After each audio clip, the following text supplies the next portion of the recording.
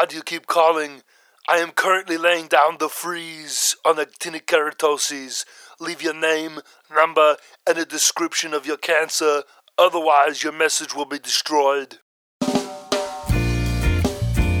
Welcome to the Gren Zone. Dissecting dermatology differently.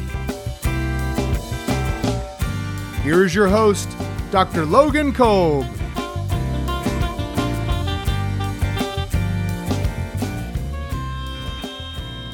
All right, welcome back. So in the last episode, we discussed the most common type of cancer in the world with basal cell carcinomas, and today we'll be giving you the rundown on number 2, cutaneous squamous cell carcinomas. Unlike BCCs that almost never metastasize, squamous cell carcinomas are more likely to behave aggressively and have an estimated mortality between 4,000 to 9,000 deaths annually in the U.S. The morbidity and mortality of SCCs is often underappreciated, even amongst dermatology providers, so we'll cover it in depth and go over its pathogenesis, risk factors, diagnosis, and treatment. However, we will first start our discussion with its precursor lesions, actinic keratoses, which are one of the more common reasons for patients to visit their dermatologist. So, we have a lot of really important material to cover today, so I thought I would bring back one of our favorite new attendings, Dr. Chop, who will give us some pearls along the way. I'm not going to teach you anything unless you find out why there is no bone saw on the tray. Before we jump in, I'll mention our disclaimer. This episode is meant for educational and informational purposes only and should not be used as a substitute for medical advice, diagnosis, or treatment. Nor does this episode represent the views of Orange Park Medical Center, Olmsted Medical Center, or their affiliates. All right, so let's start with actinic keratoses, aka AKs, okay? Okay, so what are they? Actinic keratoses are premalignant lesions with a very low but relevant risk of progression to squamous cell carcinoma. They classically present as erythematous, scaly macules, papules, or plaques on the sun-exposed areas of the head, neck, and dorsal hands and arms. Oftentimes, they can be subtle enough where we feel them with palpation before we can actually see them. AKs are usually asymptomatic, but they can be tender on occasion.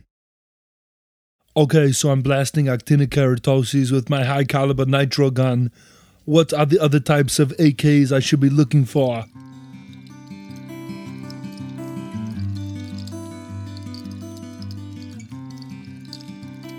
What Dr. Chop is referring to are the variants of AKs. They can be hypertrophic, which has a thick, adherent scale.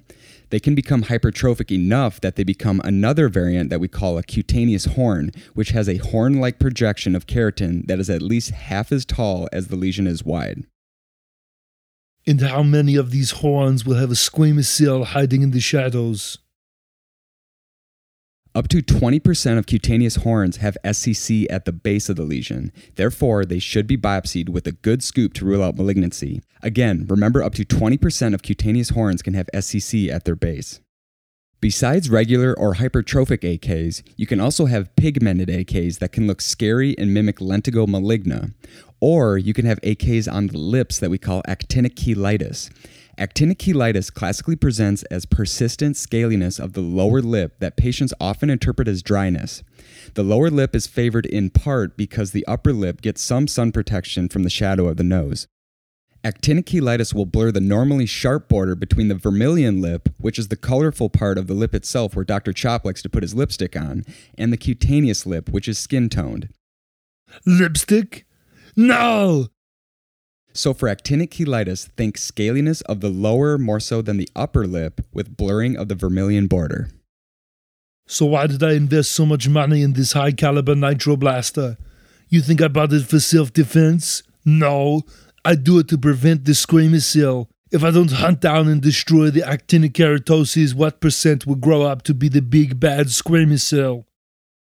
When it comes to the data on an individual AK's annual risk of progression to squamous cell carcinoma, the numbers are all over in the literature between 0.03% to 20%, with most studies showing less than 1% progression. However, rather than putting you to sleep with all the different numbers, remember this: the progression is low, but it is real. I remember that around 10% of AKs will progress to SCC over the course of 10 years. Again, I remember that around 10% of AKs will progress to SCC over the course of 10 years. There have been studies showing around 60% of cutaneous SCCs arise from pre-existing AKs, so this is why we treat them. Many dermatologists will also tell you that patients with multiple AKs who receive regular treatment will develop fewer squamous cell carcinomas than those who disappear from the office for a few years and come back with SCCs at the previous AK-prone sites.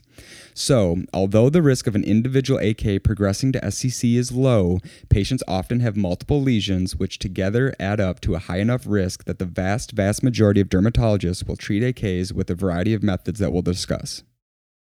We're running out of time. Tell me the histology findings for actinic keratosis now!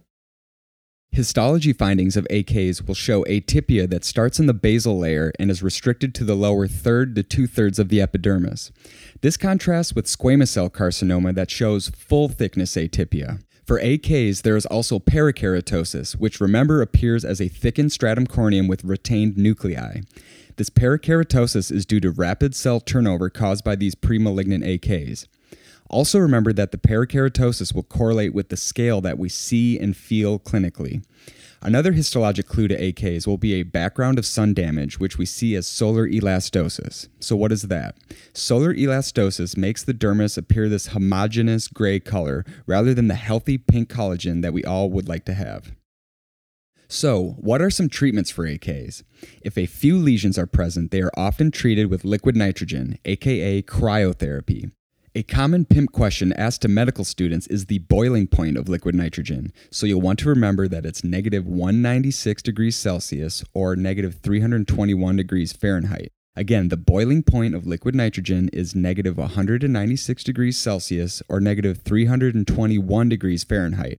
Studies show a cure rate for liquid nitrogen somewhere between 40 to 80%, but it's very user dependent. If many lesions are present over a diffuse area, then we reach for field therapies such as photodynamic therapy, aka PDT, chemical peels, or topical chemotherapy. Well, Doc, it was a white cream. The cream came in a white tube, and that tube came in a box with blue writing on it.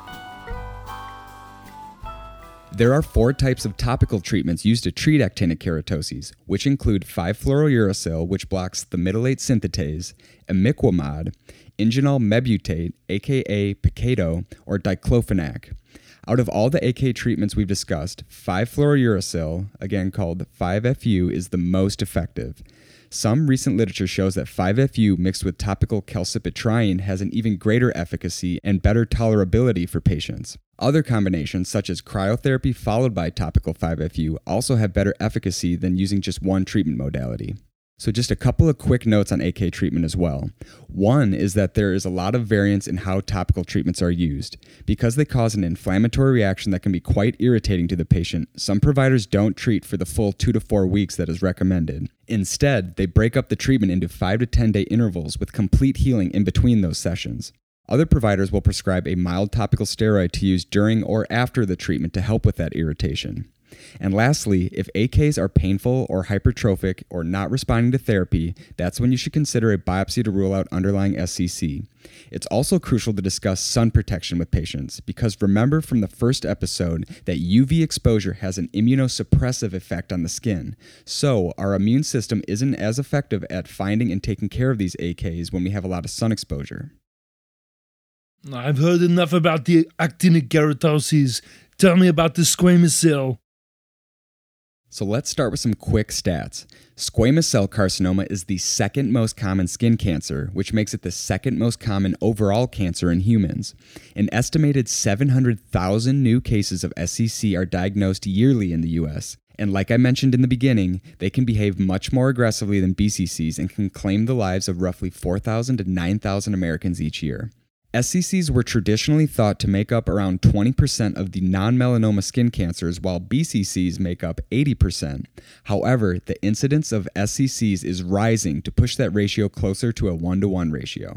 Clinically, cutaneous squamous cell carcinoma has a variable presentation as a pink to red papule, plaque, or nodule that may have scale, erosion, ulceration, or even pigment. Lesions may be painful or tender as well. Okay, now let's make the grumpy head proud. He brought me here to beat this information into your brain. What is the mutation in the squamous cell? And don't stop there. Tell me the 9 risk factors for the development of the squamous cell.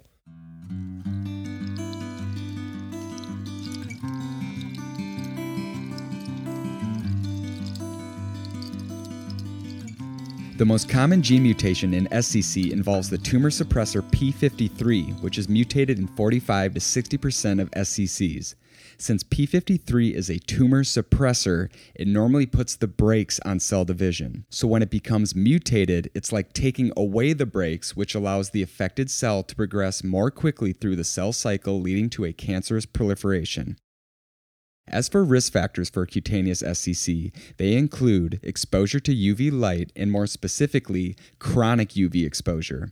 Then we also have older age, male sex in a 3-to-1 ratio compared to women, lighter Fitzpatrick skin types 1 through 3, chronic scarring of the skin, immunosuppression, human papillomavirus, environmental exposures to arsenic in contaminated well water, a variety of genetic syndromes including xeroderma pigmentosum, medications, and other chronic lesions including scars, burns, hypertrophic lupus, hypertrophic lichen planus, or undertreated chronic lichen sclerosis. I know that's a long list, so let's hear it again. Risk factors for cutaneous SCC include exposure to UV light and especially chronic UV exposure, older age, male sex, lighter Fitzpatrick skin types 1 through 3, chronic scarring of the skin, immunosuppression, human papillomavirus, environmental exposures to arsenic, genetic syndromes such as xeroderma pigmentosum, medications, and other chronic lesions including hypertrophic lupus, hypertrophic lichen planus, or undertreated chronic lichen sclerosis. I don't care if it's on the eyelid. Give me the 2-0 suture now! So let's break down some of these risk factors a little more in depth. Sun exposure is a crucial risk factor for SCC development, but sunlight isn't the only type of light that can lead to squamous cell carcinoma. Ionizing radiation, such as that used in X-rays, CT scans, and fluoroscopy, can also increase SCC risk. In cases where SCC arises in radiated skin, it tends to be much more aggressive and can metastasize in 10 to 30% of those cases, unfortunately. And although we don't traditionally think of medications causing SCCs, patients exposed to vismodegib for BCC treatment or the BRAF inhibitors such as dabrafenib used for metastatic melanoma can have an increased risk for SCC. Immunosuppression also plays a huge role for SCC, with transplant patients having anywhere from 100 to 250 times the likelihood of developing SCC, compared to just a 5 to 10 times increased risk of basal cell carcinoma in these patients, which is still significant. But as we know, immunosuppression can come in many forms. Patients with chronic lymphocytic leukemia, aka CLL, also have relative immunosuppression and have up to 10 times the risk of SCC as well. So this really shows the importance of immunosurveillance. As you would expect, these patients with immunosuppression will need close monitoring with regular skin checks as well. And as far as environmental risk factors, arsenic exposure, which can be found in well water or pesticides, can lead to SCC development along with arsenical keratoses of the hands and Mies lines of the nails, which appears horizontal white lines on the nail plate. Everyone is being a big baby about the arsenic. My mother put arsenic in my baby bottle, and now look at me.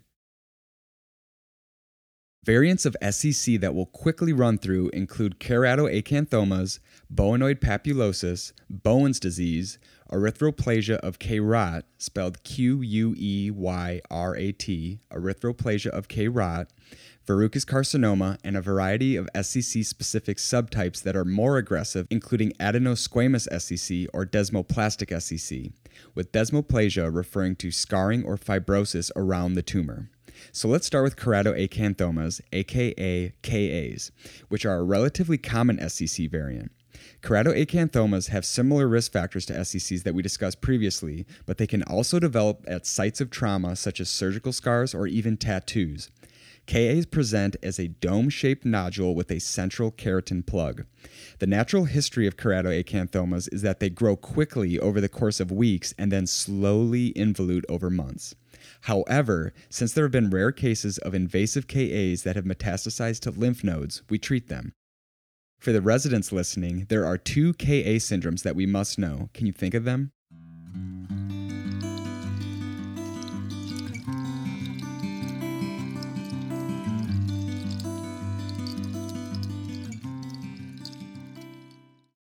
We have Ferguson-Smith syndrome with multiple KAs that develop in patients' teens and 20s in a localized fashion, and then compare Ferguson-Smith syndrome to the Grzybowski type, which presents as thousands of smaller KAs in a generalized fashion in older adults.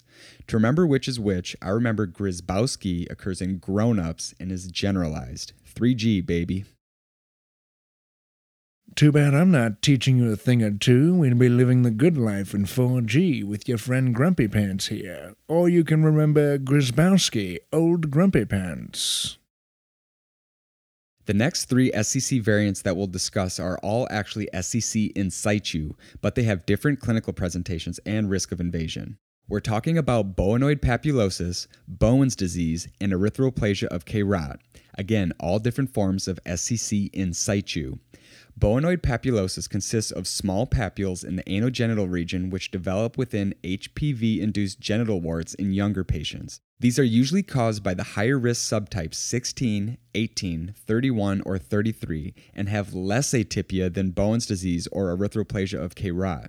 Bowen's disease is a term used synonymously with SCC in situ on any body location. However, Bowen's disease has a higher risk of invasion than Bohinoid papulosis. Then, erythroplasia of K-Rod is simply SCCIS that develops on the glans penis. I know this terminology can get confusing, so again, there are three variants of SCC in situ. Bohinoid papulosis arises within HPV-induced genital warts and has the lowest risk of progression. Bowen's disease is a synonym for SCC in situ on any body location and has a higher risk of invasion than Bohinoid papulosis. And lastly, erythroplasia of K-Rod is simply Bowen's disease on the glans penis. Dr. Chap, is that a power drill on the tray? Yes, it is. There's nothing wrong with having the right tools for the job. Next, we have verrucous carcinomas, which are low-grade SCC variants that are associated with HPV types 6 and 11. The three variants of verrucous carcinoma worth remembering include Buschke-Lowenstein tumors, epithelioma cuniculatum, and oral florid papillomatosis. Buschke-Lowenstein tumors appear as massive warts in the genital region. Epithelioma cuniculatum presents as a slow-growing mass on the bottom of the foot that can destroy the underlying bone, while oral florid papillomatosis presents with multiple wart-like lesions in, guess where, the mouth. You mentioned that the squamous cell are more likely to metastasize than the basal. You're not an idiot for saying that, but now you must tell me the risk factors for the metastasis.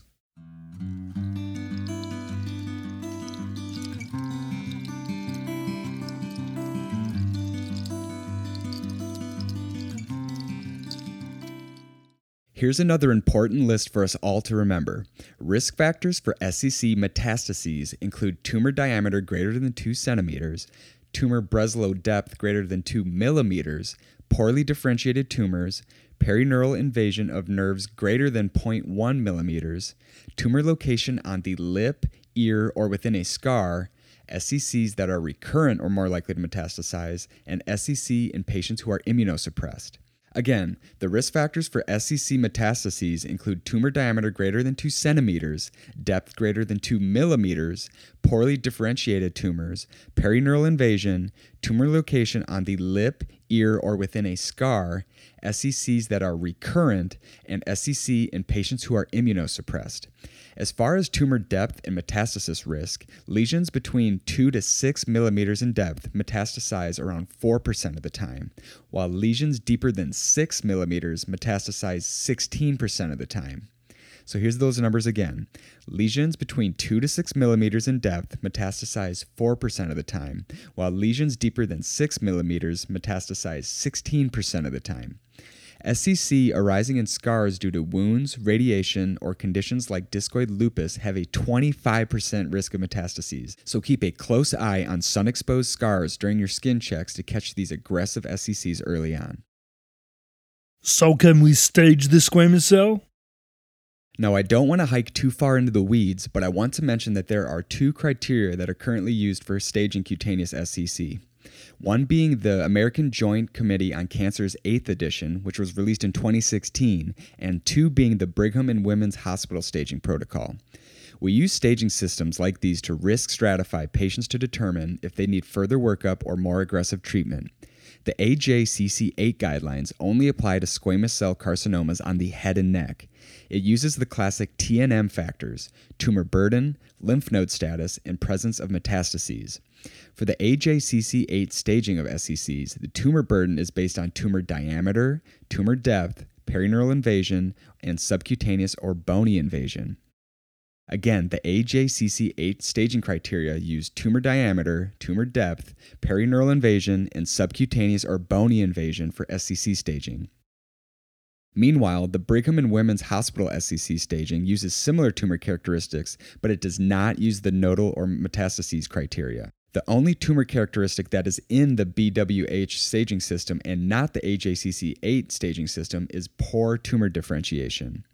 I'm not going to go into the exact staging for either, but I want you to be aware of them and be aware of the worrisome tumor features that we all need to be on the watch for.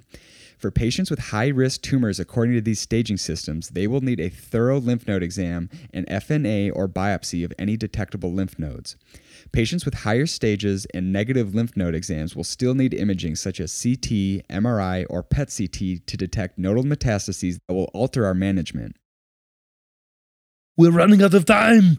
How do we treat the squamous cell, or do we just keep cutting it over and over? When it comes to squamous cell carcinomas, our treatment options are similar to what we discussed in the last BCC episode. Standard electrodesiccation and curettage, aka ED&Cs, have given cure rates over 90% in some of the reported studies. Topical 5-FU has also shown cure rates over 90% for SCC in situ in some very small studies, though. These cure rates drop below 80% with imiquimod, so it isn't often used. The most commonly used treatments are surgical excisions and Mohs surgery, with wide local excisions giving a cure rate around 92% for lesions that don't meet the criteria for Mohs, whereas Mohs has around a 97% cure rate. It's also worth mentioning that there is evidence for preventing AKs and SCCs with either nicotinamide or oral retinoids such as acitretin or isotretinoin. Nicotinamide, which is the non-flushing amide form of niacin, enhances repair of UV DNA damage and is dosed at 500 milligrams BID. Studies of nicotinamide show around 15% reduction of AKs and 30% reduction of SCCs after 12 months, so keep this in mind for your patients who have been burnt to a crisp over the years. Other treatments include adjuvant radiation, which can be considered in a case-by-case basis depending on the patient's age, comorbidities, and risk of local recurrence. Adjuvant chemotherapy can also be used on a case-by-case basis and has traditionally been a cocktail of two of the following: 5-fluorouracil, cisplatin, carboplatin, or paclitaxel. There has also been some reported success with new immunotherapies such as nivolumab, aka Opdivo, pembrolizumab, aka Keytruda, or cemiplimab, aka Libtayo. So, I want to quick sum things up before we say goodbye to Dr. Chop until Season 3. But I just got here. No! I have to go anyhow. Dr. Grumpy needs a favor. Remember, AKs are erythematous scaly lesions with a low but relevant risk of turning into SCC. AKA variants include hypertrophic AKs, cutaneous horns which have a 20% risk of SCC, pigmented AKs, and actinic cheilitis on the lips. Biopsy of AKs show parakeratosis overlying atypia that starts in the basal layer and is restricted to the lower third to two-thirds of the epidermis as a whole. AK treatments include any combination of liquid nitrogen, PDT, chemical peels, and one of our 4 topicals: 5-fluorouracil, imiquimod, ingenol mebutate, and diclofenac.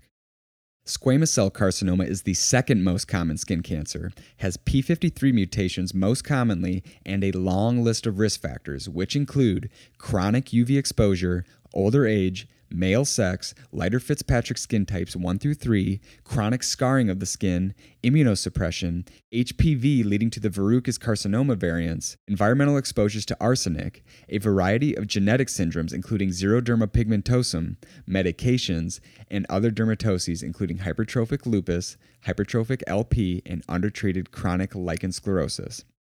Clinical variants of SCC include keratoacanthomas, boanoid papulosis, Bowen's disease, erythroplasia of K-Rot, verrucous carcinoma, and a variety of histologic subtypes including adenosquamous SCC or desmoplastic SCC. Risk factors for SCC metastases include tumor diameter greater than 2 centimeters, tumor Breslow depth greater than 2 millimeters, poorly differentiated tumors, perineural invasion of nerves greater than 0.1 millimeters, tumor location on the lip, ear, or within a scar, and SCCs that are recurrent, or SCCs in patients who are immunosuppressed. Treatment options for squamous cell carcinoma of the skin include ED&C, topical 5-FU, cryotherapy in selected patients, and most often surgical excision or Mohs surgery. If lesions are higher risk according to the AJCC8 or the Brigham and Women's Hospital staging systems, then we consider further imaging or adjuvant radiation or chemotherapy in select cases. Not consulting me is high risk.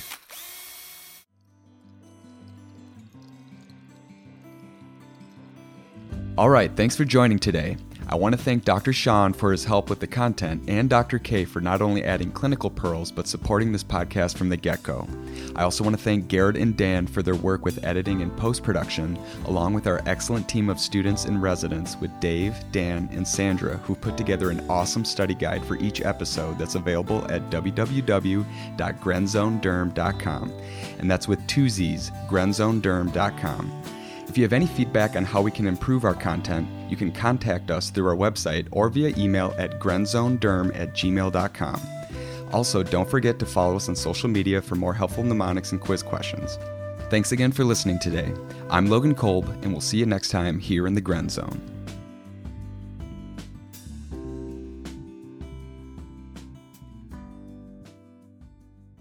This episode is copyright 2020 Pro Podcasting LLC, all rights reserved. The Gren Zone podcast is a service provided by Pro Podcasting LLC and is not affiliated with any other service providers.